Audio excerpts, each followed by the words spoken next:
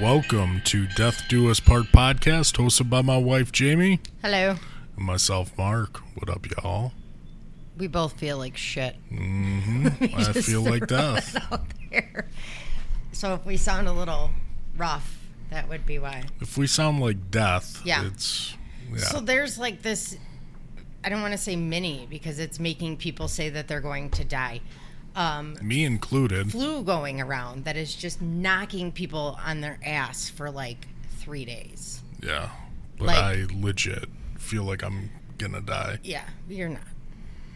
But Yeah, that's what she said when I had COVID. and- you didn't die though, did you? no, but came fucking close. But did you die? Oh God, here we go. Yeah. So, I forgot what in the holy hell I was gonna say. I don't I'm remember. awesome. Well, besides that, obviously, We're on what 26? 26, and we have new Patreon. Oh, you gotta Which- shout them out. 2 of which I think I forgot to tell you about. Yeah.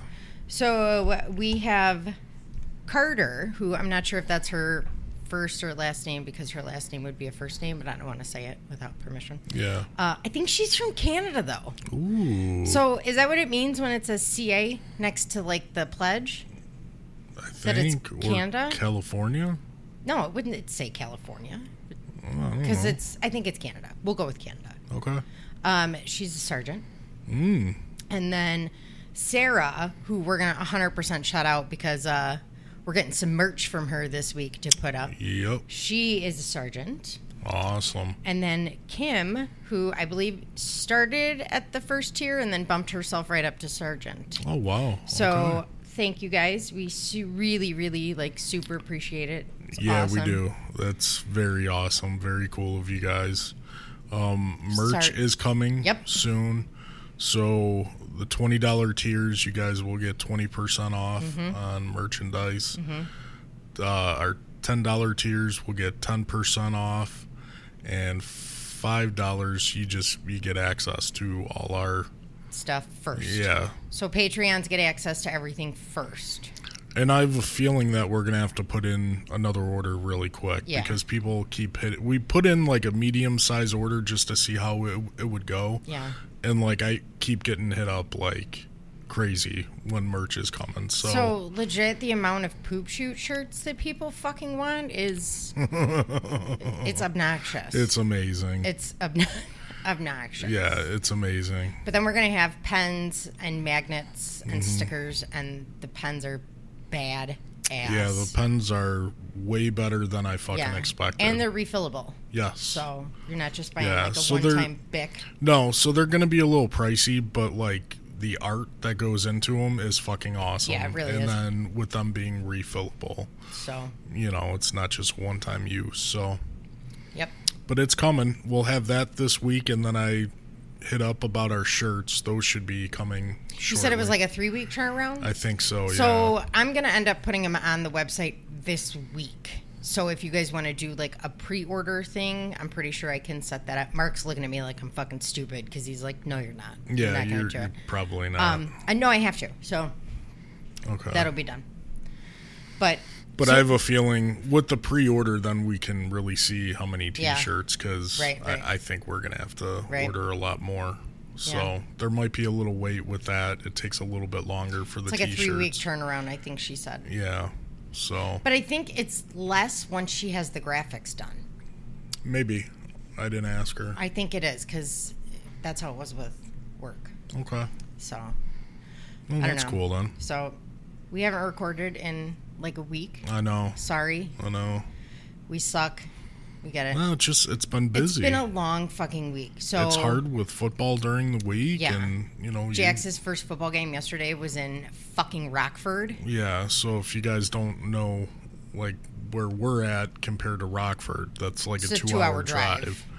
So that was balls early. Mm-hmm. Today, we were actually supposed to be in St. Louis, But Mark is sick.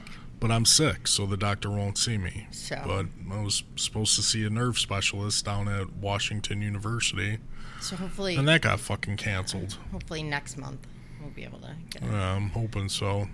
We got a dog. We got a new dog. His name is Chance the Pupper. He's fucking amazing, but And he's afraid of my wheelchair. He is terrified of your wheelchair. He also whines a lot, which Yeah. I need to try and get him out of that habit. But it's, I shouldn't say whines. He screeches a lot because he does it for everything. He gets so He excited. does. He does. Yeah. But then, like, I mean, when that dog barks, holy shit. It scares the shit out of me. Yeah. So.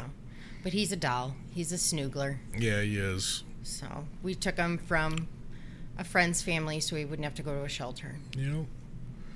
And he's, 3 years old? He's 3 years old. Half He's German Shepherd, half Pit pitty. Bull. Yep. And you could tell in his face when his mouth is open. He's a pitty. He's totally pit. Yeah.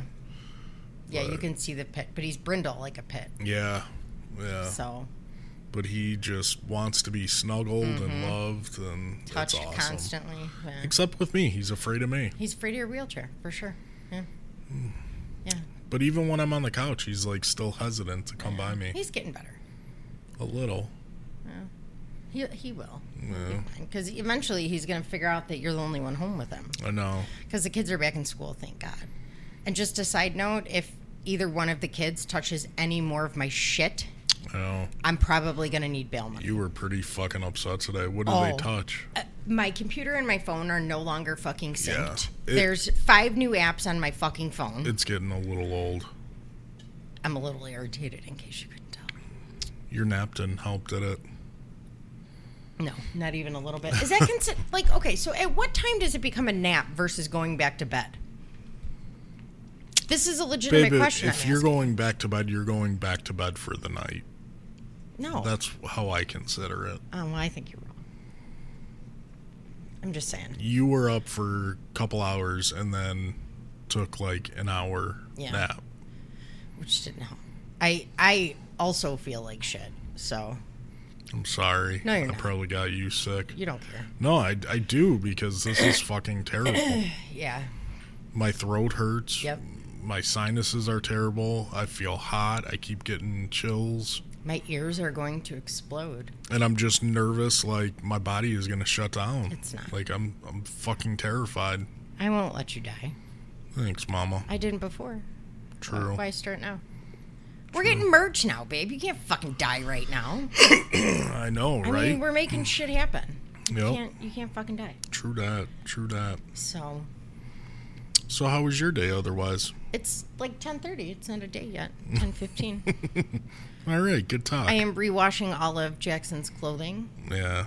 with His dye-free. rash is Yeah. getting pretty Because bad. you fucking Kashersky's in your skin, dude. I don't know. Yeah, It's insane. So that's what I'm doing today. I know. We're sensitive. We're fragile. You are fragile. You are. Mm-hmm. All of you. Every single fucking one of you. Yep. Yes, all of you. We are. I saw a snap of poor little Austie today. Dude, he doesn't get. Was he like laid out or not? Yeah, he really? was laid out. Yeah. Because normally you would never fucking know. So No, he has he whatever. He looks miserable. He has whatever Chase had last week, Yeah. and they're calling it RSV. But I don't know. I feel like they're a little old for RSV. What is that? It's a respiratory infection for babies, and it's actually pretty serious for little ones. But the big Yeah. ones, it's like a boogery cold with a chunky cough, and a fever. Kind of like what I feel. Yeah, it's exactly So it's essentially like it's a virus, you know. Yeah. So Jackie was happy when she's like, I don't have to worry about anything else. I was like, no, just a lot of boogers. Tell Yeah. him not to swallow them because then he's gonna puke. Because Kashersky's are pukers too, which is great. Well, we are. So yeah. Anywho. It's a lovely, miserable fucking household today. Right. Want to snuggle later? Yeah. It was super nice out this morning. Yeah, it At like was. 6:30 when I first took the dog out. Yeah. Oh my God, it was 70-something. There was a breeze. It was fucking glorious. Yeah, I'm about done with this heat. I took the dog out 20 minutes ago. Fuck you, dude. You got 3 houses and then we're going back in. No, can't do it. so tired of the heat. Yeah. I'm telling you, I'm too fat for this shit. Like, for some reason, I'm really excited about, like, Thanksgiving and Christmas this year. I think just because of the weather. We've Yeah. been getting so much fucking heat. Well, yesterday, too, sitting at, it was fucking high noon. Yeah. I'm telling you. So that the umbrella we have is a sun blocking umbrella. Yeah. best $40 I ever fucking spent. Oh, yeah. And I Without a remembered doubt. my wagon, so I didn't have to carry shit. Oh, that's cool. Yeah. I love my football mom wagon. Fuck. You're a I had total my football feet mom. in it. It was great. There was some dude fucking drinking a beer at 9:30. Why not? And I'm like, I packed fucking Monster. Why didn't I pack fucking Corona? Yeah, I'm surprised you didn't. He's just, well, clearly it was some that he brought on his own, obviously, because they're not selling it. But yeah. All the moms were like, did anybody bring booze today? But it's just too far. Yeah. So. I hope that's the farthest that we have to go. I think it is. It is. And if I'm not mistaken, so we'll have 3 more away games and then we have 4 home games. Well, that's So not bad. all of us moms yesterday were like, you know what? Let's just do the fucking away games and get them out of the way and be done with it. And then we can end the season at home. Yeah. So, but I don't know. We don't have a schedule yet. Yeah. So, It's fucking ridiculous. yeah. I told you we're pleasant today. We are. Very chipper. Yes. So what are we on? 26? 26. And this is a request by Judy Yeah. and Lindsay. Oh. You guys are awesome, by the way. For 25, I was reminded too that apparently I was dry humping you also while drawing hearts behind For your back. 25. When I met you. Oh. When we met. Yes. Oh, yeah. I was apparently dry humping you also, which is 100% something I would Was do, it good so for you? I guess, yeah. 100%. Just I didn't feel it, but yeah, well, that's, you're not supposed to. I know, but So, okay, so this one, Judy and Lindsay, Yep. the mom and daughter, right? yep. Tony. Yep. They're both, yeah. Anyways, so they requested a case that happened out of Dryden, New York. Yeah. Now, I couldn't make a full episode about the case. I did find a lot of information, but not enough to think to have made a full episode. Yeah. But I dug a little deeper, and it turns out that this little fucking town, holy shit. I guess A&E did a show on it. Oh, really? It's called Village of the Damned. Okay. There were, in a 10-year span, I should have counted. In a 10-year span, there was like 9 homicides. But, babe, it's in a town of 13,000. I mean, that's like where I worked. But it's not. It's upstate New York. Like, happy Yeah. little go lucky. And then, And like, I bet the murders are different. I mean, all my murders were gang murders. yeah, no, these were not. Yeah. So, and then there was like 4 or 5 deaths in between that. Oh, really? Yes, that's what everybody thought it was like fucking cursed.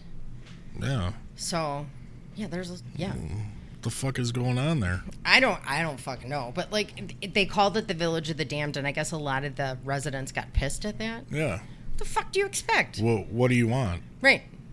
Welcome Something's to going our on. town. You might It's die. delightful. Yeah.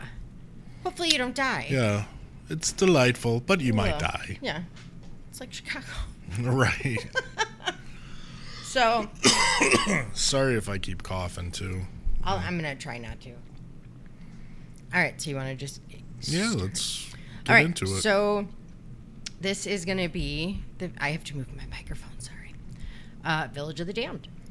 So this is a quote. The town of Dryden is a vibrant community in Tompkins County, New York, nestled between Cortland and Ithaca. Established in 1797, Dryden encompasses 94 square miles and is currently home to more than 13,500 people. With a unique blend of housing, business, agriculture, history, and recreation, Dryden is a wonderful place to live, work, and play.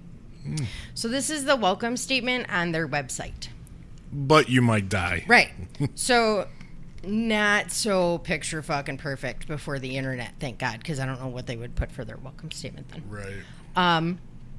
In the early 90s is actually when the town earned the moniker Village of the Damned, after it was afflicted with heinous and blood-chilling crimes from 1989 to 1999. Wow. Okay. So it all started with the Harris family murders in December of 1989. Edgar Clemens, a retired school teacher who lived on Ellis Hollow Road for 26 years, said, quote, "Those things aren't supposed to happen here in this community."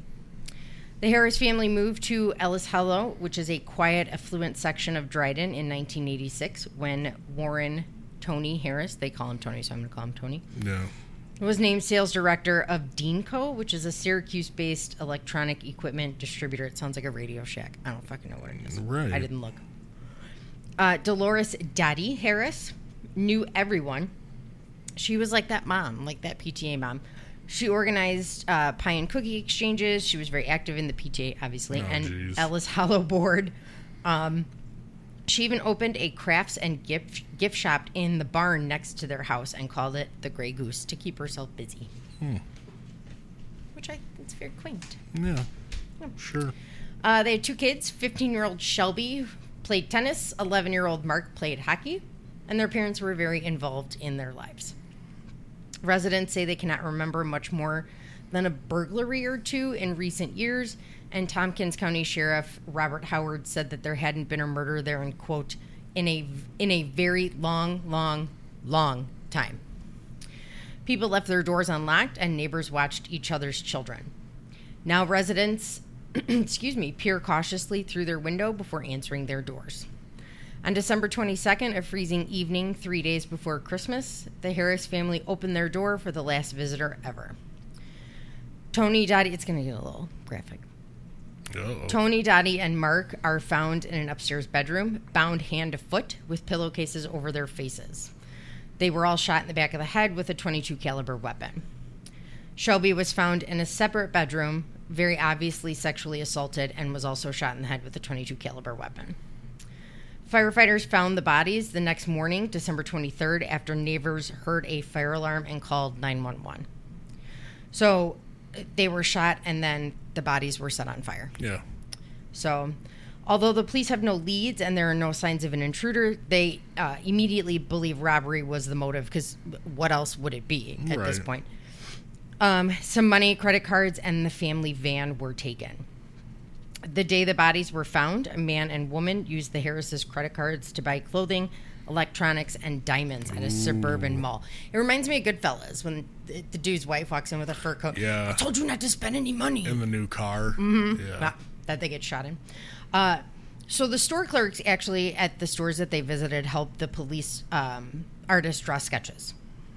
These led police to Anthony Turner, who was also known as Michael King. So, I mean, 2 very different names. Not sure why. But it led them to Anthony Turner and his mother, Shirley King. Anthony Turner, also known as Michael King, like I said, died by gunfire after the police raided his apartment. When police entered, Anthony was found in the bedroom holding a sawed-off .22 caliber shotgun.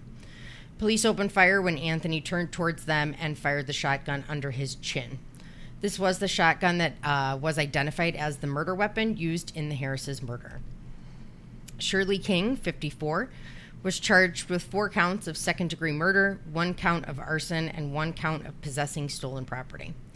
She admitted to using the cards, but claimed to have nothing to do with the murders or the arson. A New York State Police trooper said he found Shirley's fingerprints on a gas can. And in November of 1990, Shirley was convicted of burglary, arson, hindering prosecution, criminal possession of stolen property, and forgery. Damn. She was sentenced to 18 to 44 years. Like, they didn't fuck around with this poor old lady. No, they didn't. Yeah. Now, this is where it gets a little fucked up. Okay. In 1992, the U.S. Department of Justice started an investigation into a New York State trooper with his fellow troopers falsifying fingerprints. No shit. Including Sherry King. So they would plant fingerprints at scenes. They did it on 3 different major homicide cases. Get the fuck out of here. Yeah. It was a huge investigation. It was called like Triple C or something. Dirty so motherfuckers. The prosecution actually dismissed all the charges against Shirley King except the forgery charges, because she did forge, signatures. In 2009, King was awarded $286,312 in compensation by the state of New York. I feel like that's not enough. Was it a lot in 89 or no, it's 2009. Fuck you. Yeah, that's not enough. You planted my fucking fingerprint. I'm a grandmother. You planted my fucking fingerprint. And that's what I get? I wonder if all their cases got thrown out. I know there's a whole like Wikipedia should. page based just on this investigation. Yeah. So I know a lot of. I mean, because their credibility is shot. Oh, it's gone. And they admitted it. They admitted to planting Why the fuck? fingerprints. Dude. I think one like broke. And like Wow. sang like a fucking canary. Like, that never fucking crossed my mind as a police officer. Like, it just never did. What the I think that like it's such a horrific crime in such a small area. Yeah, There's, like, you wanna solve it. You have to solve it. You know what I mean? But that's Isn't that fucked up? fucked up. I'll have to show you the Wikipedia page where, Oh, I mean, fucking- it's so many cases. What an idiot. Yeah.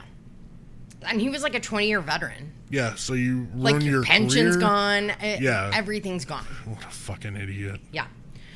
So now, just 2 months later, on February 2nd, 1990, Christine Lane, who was 24, called police to report her 2-year-old daughter, Eliza May Bush, missing. Oh, boy. Christine told police that her and Eliza had taken their dog out for a walk.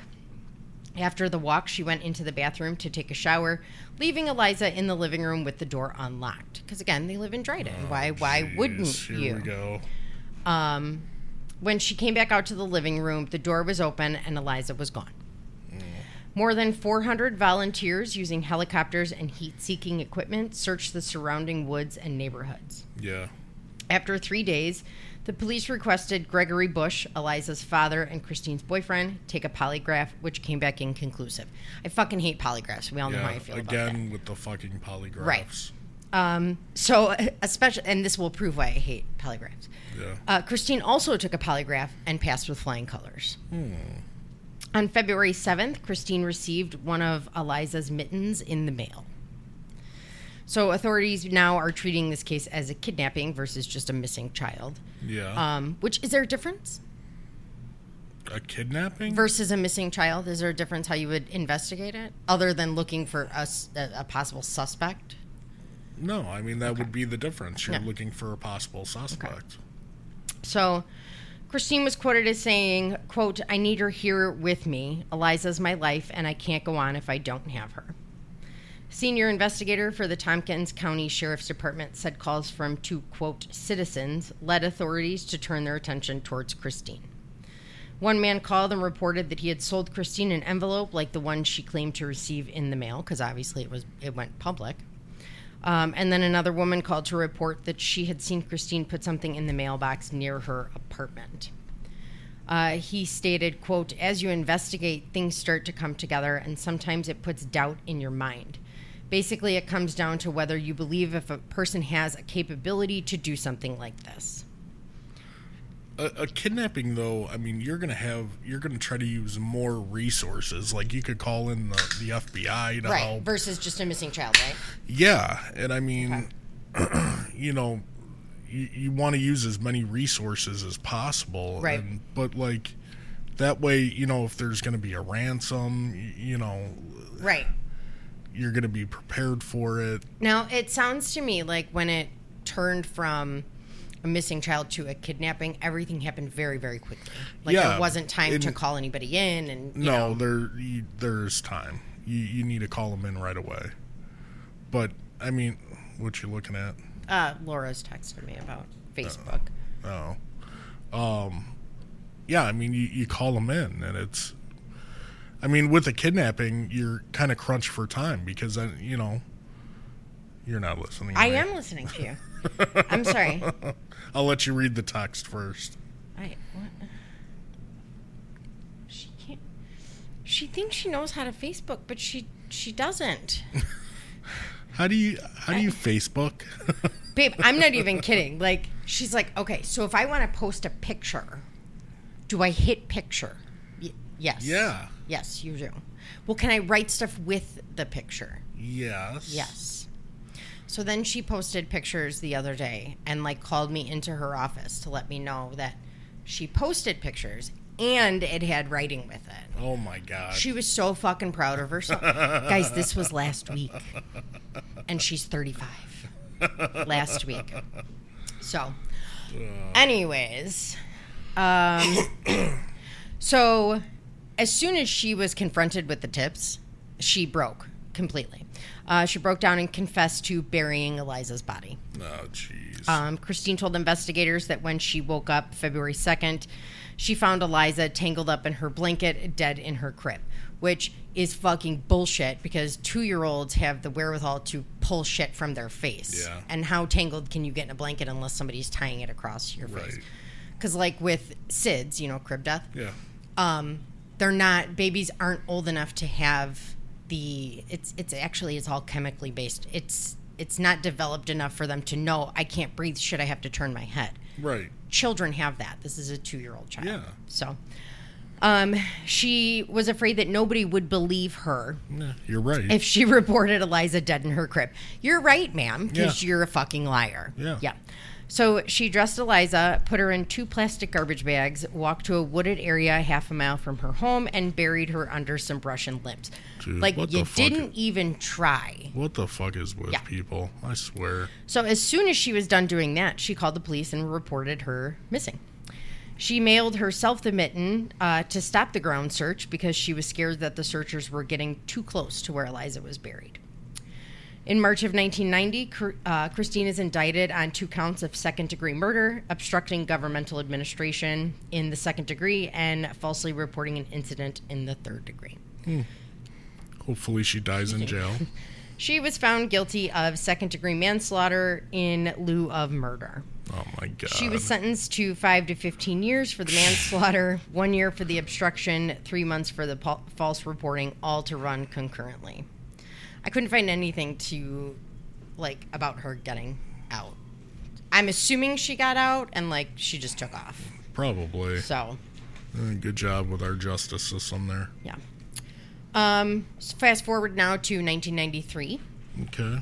Kristen Clark was in love and in a happy relationship with Scott Hume. They were hanging out at her apartment, enjoying a quiet night in. They had fallen asleep. She also had a roommate who had also fallen asleep. Yeah. Their quiet night was violently shattered when Paul Jackson barged into the apartment where Scott and Christine were sleeping.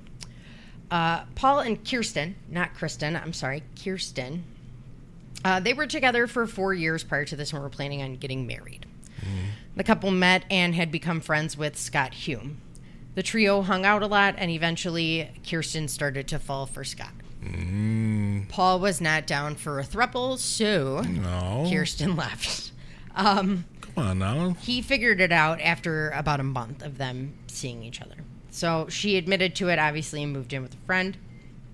Paul did not handle the breakup well. He started abusing drugs and alcohol. He was out with his brother one night on August 13th, and his brother was trying to tell him to find another girl. Which, I mean, you can't. Well, he called Kirsten that night, too. He drunk dialed her. Yeah. And she was like, hi, get the fuck over it. Damn. Yeah, not nice about it. He said that's what broke him. Yeah. So Paul was driving to his brother's house the next morning to do repairs on his truck. So it was August 14th, 1993. He had to drive, so it wasn't at night, sorry, it was more towards the afternoon. He had to drive past Kirsten's to get there. He saw Scott's truck and he snapped. He pulled over in front of her apartment, grabbed a knife from his car, and went to the door. Damn. Who has a knife in their car? What? Why do you like a butcher knife? What are you doing? Yeah, I was gonna say a pocket knives. No, a lot of people. No, this was not a pocket knife. A butcher knife. This was a knife. Yeah, I don't know. Yeah. So the door was unlocked. People, what the fuck? lock your motherfucking doors. Right. Seriously. So he found everyone sleeping, got on top of Scott, stabbed him once in the heart. So it was not a pocket knife. Yeah. If it went through his heart. Paul then, Kirsten woke up to this and screamed. Paul fled the scene. Kirsten's roommate was attempting to call emergency services, and Scott, who was a volunteer fireman, gave the roommate the number to the local ambulance service.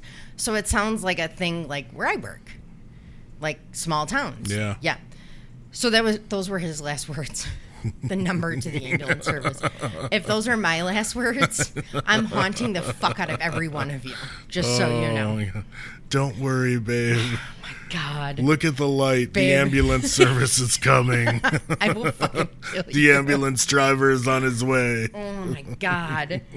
So Paul was then arrested and charged with murder. He thought about fleeing. He was just going to leave, but he went to his dad's house. His family talked him out of it. They talked him into turning himself in. Right. He used the defense of extreme emotional distress and was convicted of second-degree murder. His drug problem intensified in prison, and because of that, he spent a whole year in solitary confinement. I don't feel fucking bad for you. You want to know why? He got out in 2014. Oh, my God. Mm-hmm. Dude, what the fuck? He married in 2017, and now he has a son. What county is this? Tompkins County. Sounds a lot familiar, like Cook County. Sounds like a Cook County. And so the documentary for A&E I watched. Yeah.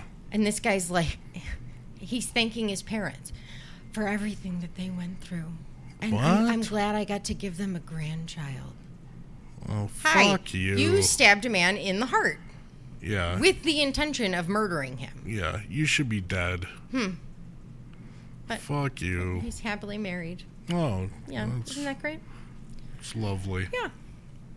All right, so now we're going forward a little bit more, not too far, 94. A boy, I shouldn't say boy, I won't really say man, he's like 20, so he's stuck like... man-child? Yeah, he's like that in-between that doesn't grow out of until like 45. Right. Yeah, so... What? You want to question this? I'd say like 35. I'm sorry, how old are you? 39. Who called me the other day at work to see if they could get a barbed wire kit for their action figures? All right. 45. Yeah, okay. Mm-hmm. So JP Merchant has a way of... It was for Jax, by the way, too, so shush. My fat ass, it was. So he has a way of making romance turn ugly. In high school, he was dating a girl by the name of Sherry Fitz. Allegedly, the relationship was abusive from both sides, and the couple did fight a lot. After a fight with JP, Sherry committed suicide. So, are you scratching your arm or something? Because the whole fucking table's moving. Yeah, my elbow. Okay. Sorry. No, I was just wondering. So, jeez. In the fall of 1994, JP met Amber Starr. He was 20, she was a senior in high school, so like 17. Not terrible, right? Amber was a Dryden cheerleader and queen of the school. And we will find out that Dryden is like that, almost like Varsity Blues. Like, if you play football and you're a cheerleader, like, you are the celebrities of the town. Yeah. So, being a cheerleader is a huge fucking We should watch that today, by the way. We should watch that today. I think the dryer's done. Yeah, I keep hearing ringing. So she was not like the clingy, docile girls that he was used to, but they did start dating nonetheless. He quickly became infatuated and fell in love. She did not. So they dated for a short time before she broke up with him. He was absolutely devastated by the breakup and starts stalking her. Oh. So he calls repeatedly, shows up at her house, and knows where she is all the fucking time and shows up there. So he knows her schedule, her whereabouts, and her friends. Just a bit creepy. Huh. I picture... I have to think of it first. It from a movie. The kid from a movie. Fuck, now it's going to bother me. Wedding Crashers. Oh, the one, like, that's what I picture. I made you a painting. Yes, that's exactly what I picture. I'm keeping the painting. Oh, my God, that's exactly what I picture. Okay, so in late December, he starts telling her that if she doesn't get back together with him, he's going to kill himself. To which I say, do I tie the rope? Yeah, do it. Don't say that. Right. You're not going to do it, obviously. So this resulted in her spending multiple nights and multiple hours on the phone with him, quote, letting him down gently and trying to talk him off a fucking ledge. Yeah. So in the meantime, though, she started dating someone else. Yeah. Immediately, JP started threatening to kill her new boyfriend. He's a stable individual, if you can't tell. Sounds like it. I need to take a drink. Hang on. Gulp, gulp, gulp, gulp, gulp, gulp. Oh. I have to interrupt this story to tell you.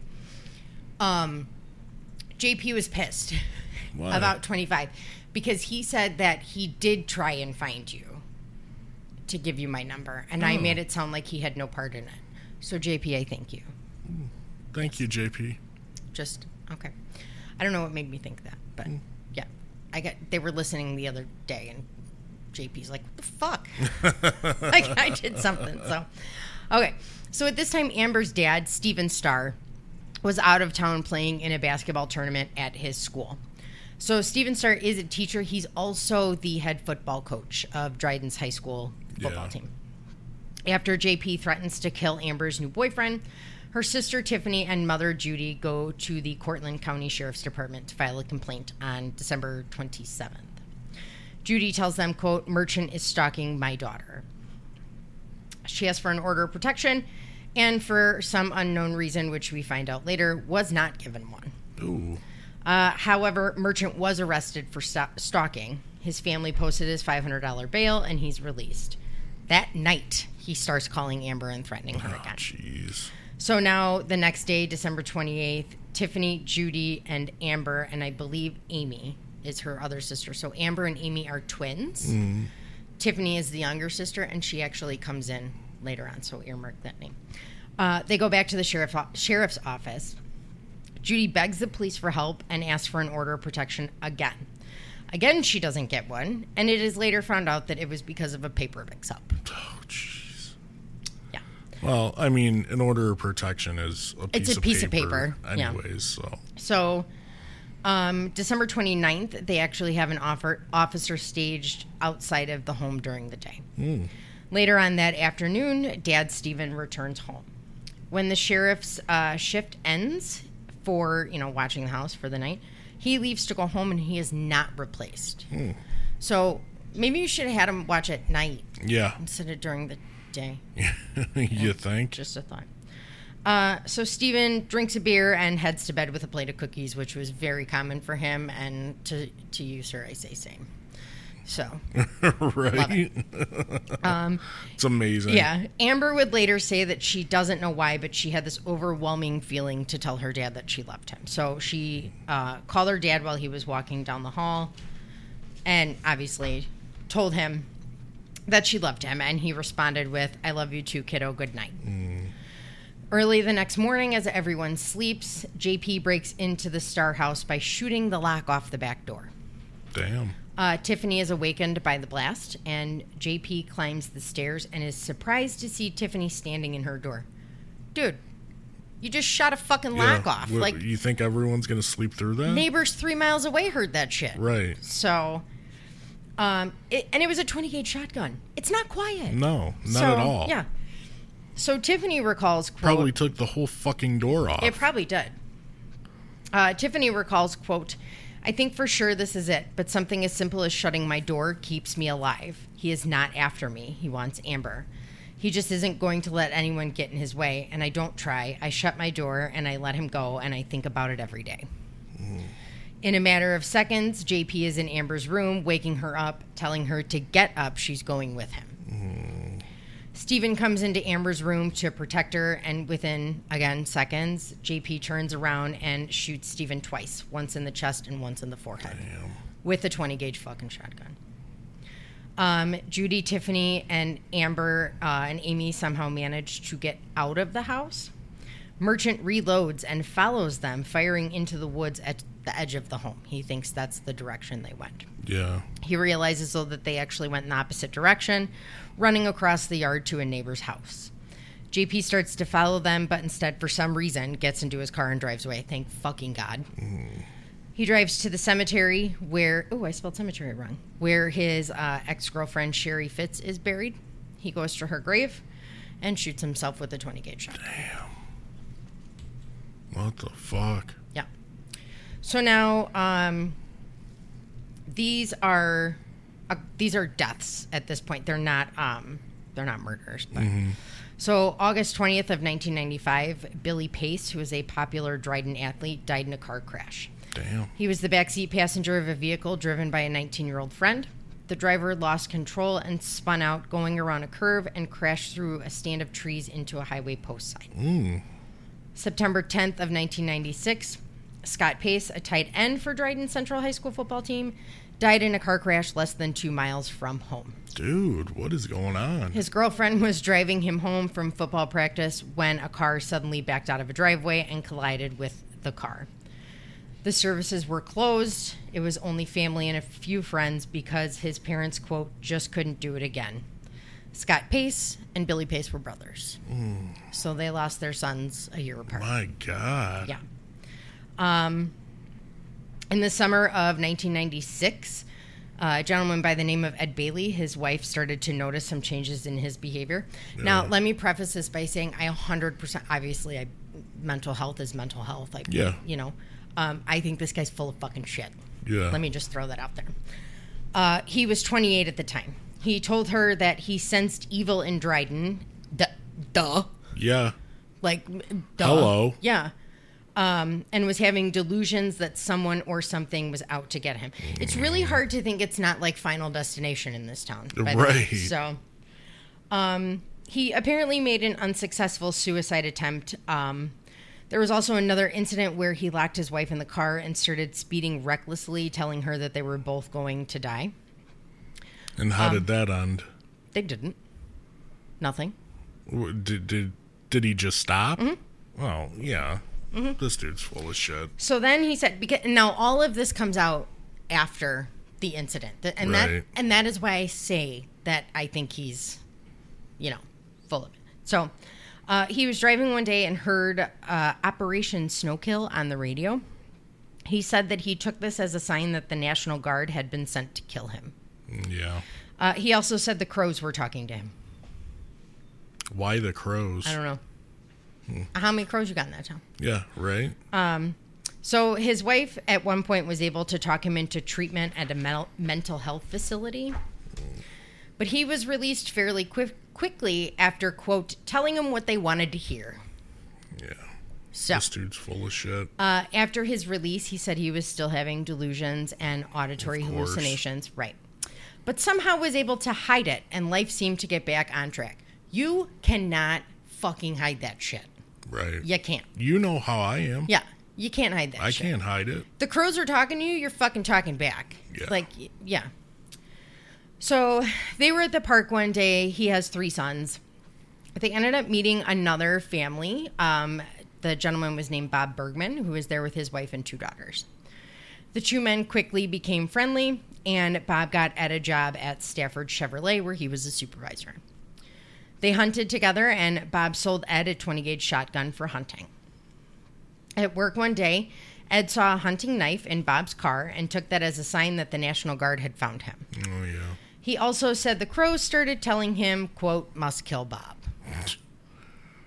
Sure. I wish you could see my face right now. September 21st, 1996, Bob reprimanded Ed at work for some unknown reason. Don't know why. September 24th, Ed and his family went through their usual morning routine. Meanwhile, Ed was just getting more and more pissed over being reprimanded by Ed. Right. So while he was at work, this is what he says. Ed went behind Bob with a wooden axe handle, but decided not to use it. A, you work in a car dealer. Where did you get a wooden axe handle? Right. 2, nobody fucking saw this? Yeah. Cool. So instead of that, he decided to go home and get the 20-gauge shotgun that Bob had sold him. He went back into the dealership, found Bob, shot him in the chest once, killing him. All right. He walked away and calmly told his coworkers what he had just done, because apparently they didn't hear it. Oh, my God. When they realized that he wasn't joking, they actually restrained him and locked him in an office until authorities arrived. While he was in the office, he called his wife and told her what he did. Ed was arrested and charged with second-degree murder. His attorney, you ready for this one? Yeah. Is the same attorney who defended Christine Bush, who is Eliza's mother. No shit. Yes. Well, it is a small town. Yeah. Do you think he was like, what the fuck, people? Dude, I think he's like, I I'm came making here for fucking farm accidents. What are you doing? Dude, I'm making bank in this town. So He stated that Ed suffered from extreme paranoia. And are you ready for this? Yeah. Fear of supervision. Do you want to know what I wrote in my notes? I find this to be utter bullshit. Just saying. Right. Psychiatrists for both the defense and the prosecution said that while Ed had some form of personality disorder, we all fucking do. He's a goof. He was mentally fit to stand trial. Yeah. What happened to the crows? His defense was now extreme emotional distress, not insanity. Yeah, not course. insanity. On April 4th, 1997, after 11 hours of deliberation, Ed was found guilty of the lesser charge of first-degree manslaughter. Oh, my God. Dude, you're killing me here. He was sentenced to 12 and a half to 25 years. He did attempt to appeal based on juror misconduct after finding out juror number 3's behavior was questioned after deliberations. Mm-hmm. So juror number 3 is a fucking 80-year-old man who, after dinner, they said he was experiencing dementia-like behavior. Maybe he was just tired of your fucking bullshit and wanted to go home. Right. So he was questioned by the judge. The judge is like, he's fucking fine. He's tired. He's 80. Right. Right. He's fucking 80 years old. You guys are pissing him off. Right. Like, I would act crazy too. Cool. So he's missing his crossword puzzles for this shit. Yeah. So the appeal obviously was denied because it was taken care of during the trial. So he was released in July of 2017. Oh, Jesus. He was sent back for a parole violation. Are you sure this is not Cook County? I know. He was sent back for a parole violation. I don't know what the parole violation was, but he was released again November 7th of 2020. Okay. Wow. Judy, this one's for you. Mm-hmm. So now the cheerleaders. Ah, yeah. So this one it's a little graphic. Okay. I mean, obviously we're fucking graphic, so right. I also need another drink. Go. That's what reminded me of JP because he likes when you do that. Oh. So I will continue it. I'm going to butcher their last name, so I'm just going to say their first names. Yeah. 16-year-olds Jennifer and Sarah were inseparable best friends. They were both great students and varsity cheerleaders. So again, like rock stars. They both volunteered, had part-time jobs. Sarah worked at Clark's Food Mart, and Jennifer worked at an ice cream stand across the street from that. Yeah. Sarah's parents decided to take a 4-day vacation to Bar Harbor, Maine. And Jen was spending the time with Sarah so she wouldn't be alone. Right. They also had another male friend spend the night that night, just so they would feel a little safer. Yeah. So on October 4th, 1996, the male friend left the house around 7 a.m. for school. The girls were skipping their first 2 periods, so they didn't leave with him. No one thought anything about them not being in school all day, but became very concerned when they didn't show up for that night's football game. Being a varsity cheerleader at Dryden was the equivalent of being a celebrity, and the girls would never miss a game. Yeah. The captain of the cheerleading squad was Tiffany Starr, whose dad was shot by the boyfriend. What the fuck? So she's the one who kind of blows the whistle, like they didn't show up. They would never not show up. Yeah. Like, this is a fucking problem. So she's the one who started, like, calling their parents and everything like that, because she's like, they would skip school, but they wouldn't miss a game, you know? So it all fucking it's all connected. The girls were reported missing at 6:30 p.m. by their parents. Sarah's parents raced home. When police entered the Hadney house, that's Sarah's home, they immediately found signs of a struggle in the bathroom. The shower curtain was ripped down, and the soap dish in the shower was broke. Do you remember, like, the old showers where the soap dish was, like, in the shower? That's what was broke. Okay. So now they're immediately treating it as a crime scene. Now, one of their friends, hang on, let me find her name. Sorry if you can hear my papers, don't care. Katie. Her name was Katie. She was watching intently at the driveway outside of the crime scene tape because she was supposed to she was going to spend the night with Sarah and Jen that night. And at the very last minute chose not to. Okay? Remember that name again. Earmark that name. Okay. So shortly after the Hadney's 1992 Chevy Lumina was found about 7 miles from the home in the parking lot of Cortland Line Company. According to witnesses, the car was dropped off around 2 p.m. by a short, balding white man. The car was called into police after a worker noticed the dome light was on. He went to check on it and saw what appeared to be blood smears. When the police arrived on scene, they pried the trunk open to see if the girls were in the fucking trunk. They didn't find the girls, but they did find blood, pine needles, mud, charred wood, and diamond-shaped fingerprints suggesting that the attacker wore gloves. The next morning, flyers were hung everywhere and police canvassed the neighborhood. The first neighbors they spoke to were John and Patricia Andrews.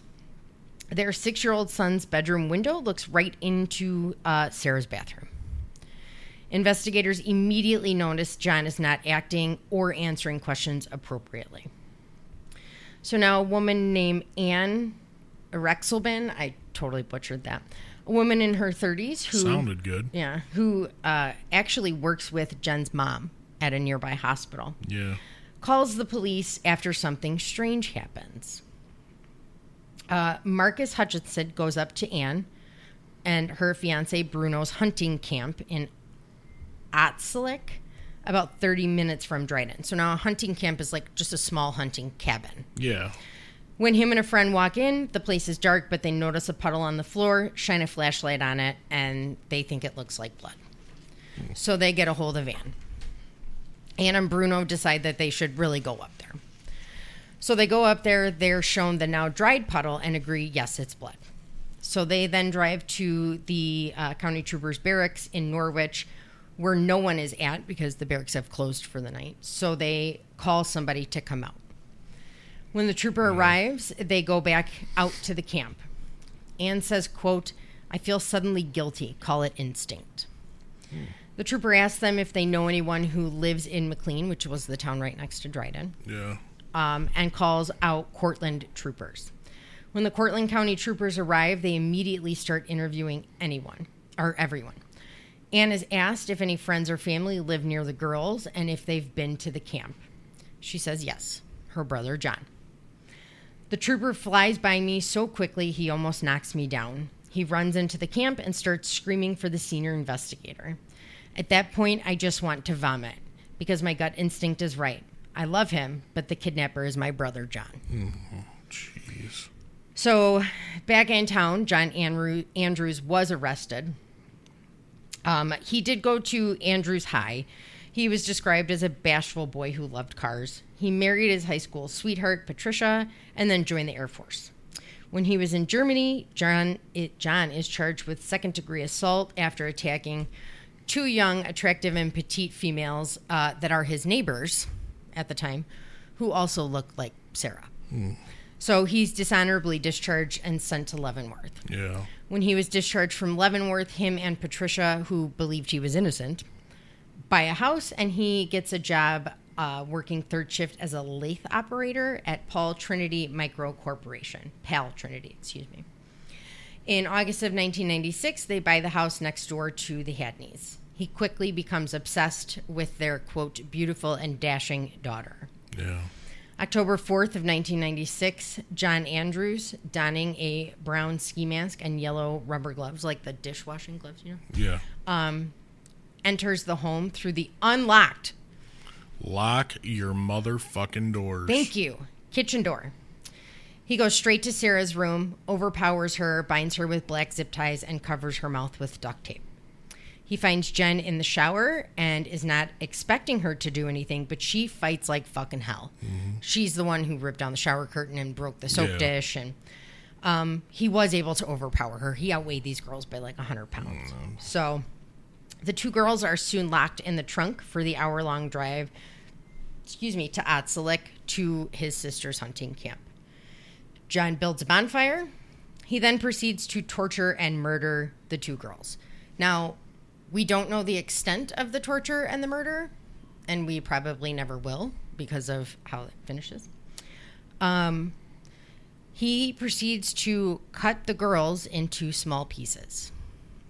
As he drives back to Dryden, down Wright Road, he starts throwing parts of the girls out the window. What the fuck? That's how he got rid of. Remember when I told you? Wait till you find out How, Yeah. Like, he was just chucking pieces out the fucking window. Dude, what Yeah. the fuck? He goes to a state game land and spreads the rest of the girls just out the window. Unreal. Yeah.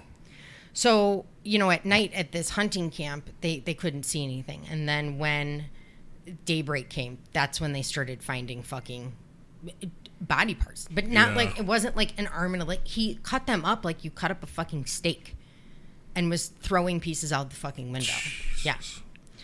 Yeah. He then parks the car at Cortland Line Company, covers himself, the car, and the dashboard with oil, and throws the yellow gloves in a trash can. Monday, October 7th, 1996, John is arrested, and Dryden High School students find out the girls are actually dead.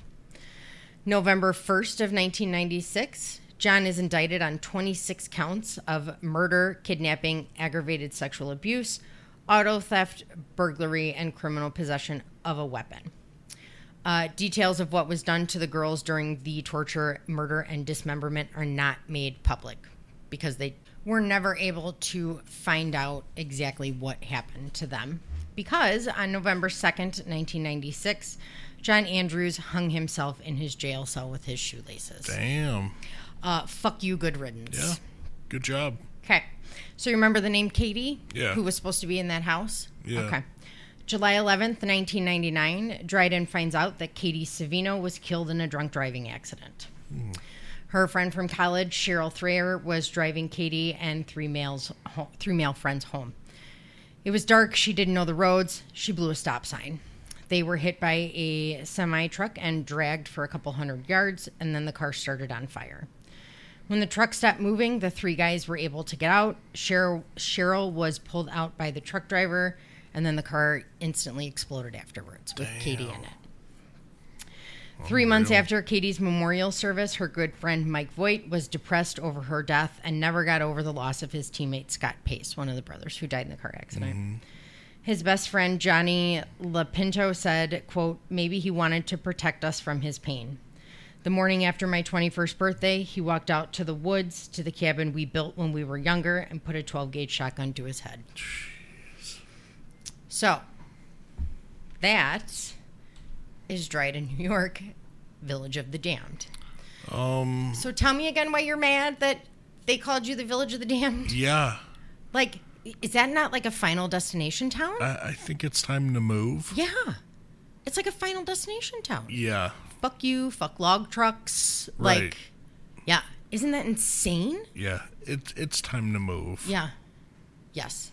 But the way he just threw the body parts out the window. I'm pretty sure that's what Judy was referring to, and she said it was graphic. Yeah. Yeah. So. Yeah, that's... Yeah. Wow. That was a good one. So that would be the whole village of Dryden. Stay away from it. Yeah. Yep. Please don't go there. No. So. It's not nice. No, it's not. So, Leah's got the dog out, so we're going to wrap it up kind of. Yeah. Sorry, quick here. So, please continue to listen and subscribe and like and review, and you guys are fucking awesome. Our Patreon episode part 1 is going to come out hopefully tomorrow. I'm going to say that just in case something happens, but hopefully tomorrow. Definitely this week. It's going to be a shit show. That's all I have to say, because it's going to be a shit show. Yep. If you want to become a Patreon, you can go to patreon.com/Death Do Us Part 1. You can find us. We're at Gmail at deathdouspart.1@gmail.com. Twitter at DDUP, or no, the Gmail's DDUP podcast. Yeah. .1. Same with the Patreon, DDUP podcast 1. Twitter is DDUP podcast. Yep. Instagram is DDUP_podcast. Yep. Facebook is JM Cash and Death Do Us Part. Yep. And Oscar called and left me a message. Awesome. So I'm going to try and do the YouTube thing today. Ooh. So. It's coming. Yep, we're getting there. So I'll get the website set up within the next couple days, so we can get merch up there. Yep. So. Awesome. Well, you guys are the tits. Yeah, you guys are awesome. For real. Thank you for listening. Please spread the word. Continue listening. And we will be talking to you very soon. Keep sending in your suggestions. I do have a few we're going to do. We do have a couple stacked up. But keep sending them. Yeah. I think it's great. You guys are, these are phenomenal fucking stories. Yeah. So, yep. So thank you guys. Hope you enjoyed this one, and we will be talking to you very soon. Bye. Bye. BetMGM has an unreal deal for sports fans in Virginia. Turn $5 into $150 instantly when you place your first wager at BetMGM. Simply download the BetMGM app and sign up using code Champion150. Then, place a $5 wager on any sport. You'll receive $150 in bonus bets, regardless of your wager's outcome. And if you think the fun stops there, the King of Sportsbooks has plenty of surprises in store. Check out daily promotions, same-game parlays, live bets, and so much more. Download the app in Virginia today and get $150 in bonus bets instantly from your first wager. Only at BetMGM. BetMGM and GameSense remind you to play responsibly. See BetMGM.com for terms. 21 plus only. Virginia only. New customer offer. Subject to eligibility requirements. Rewards are non-withdrawable bonus bets that expire in 7 days. Please gamble responsibly. Gambling problem? Call 1-800-GAMBLER. Promotional offer not available in Washington, D.C.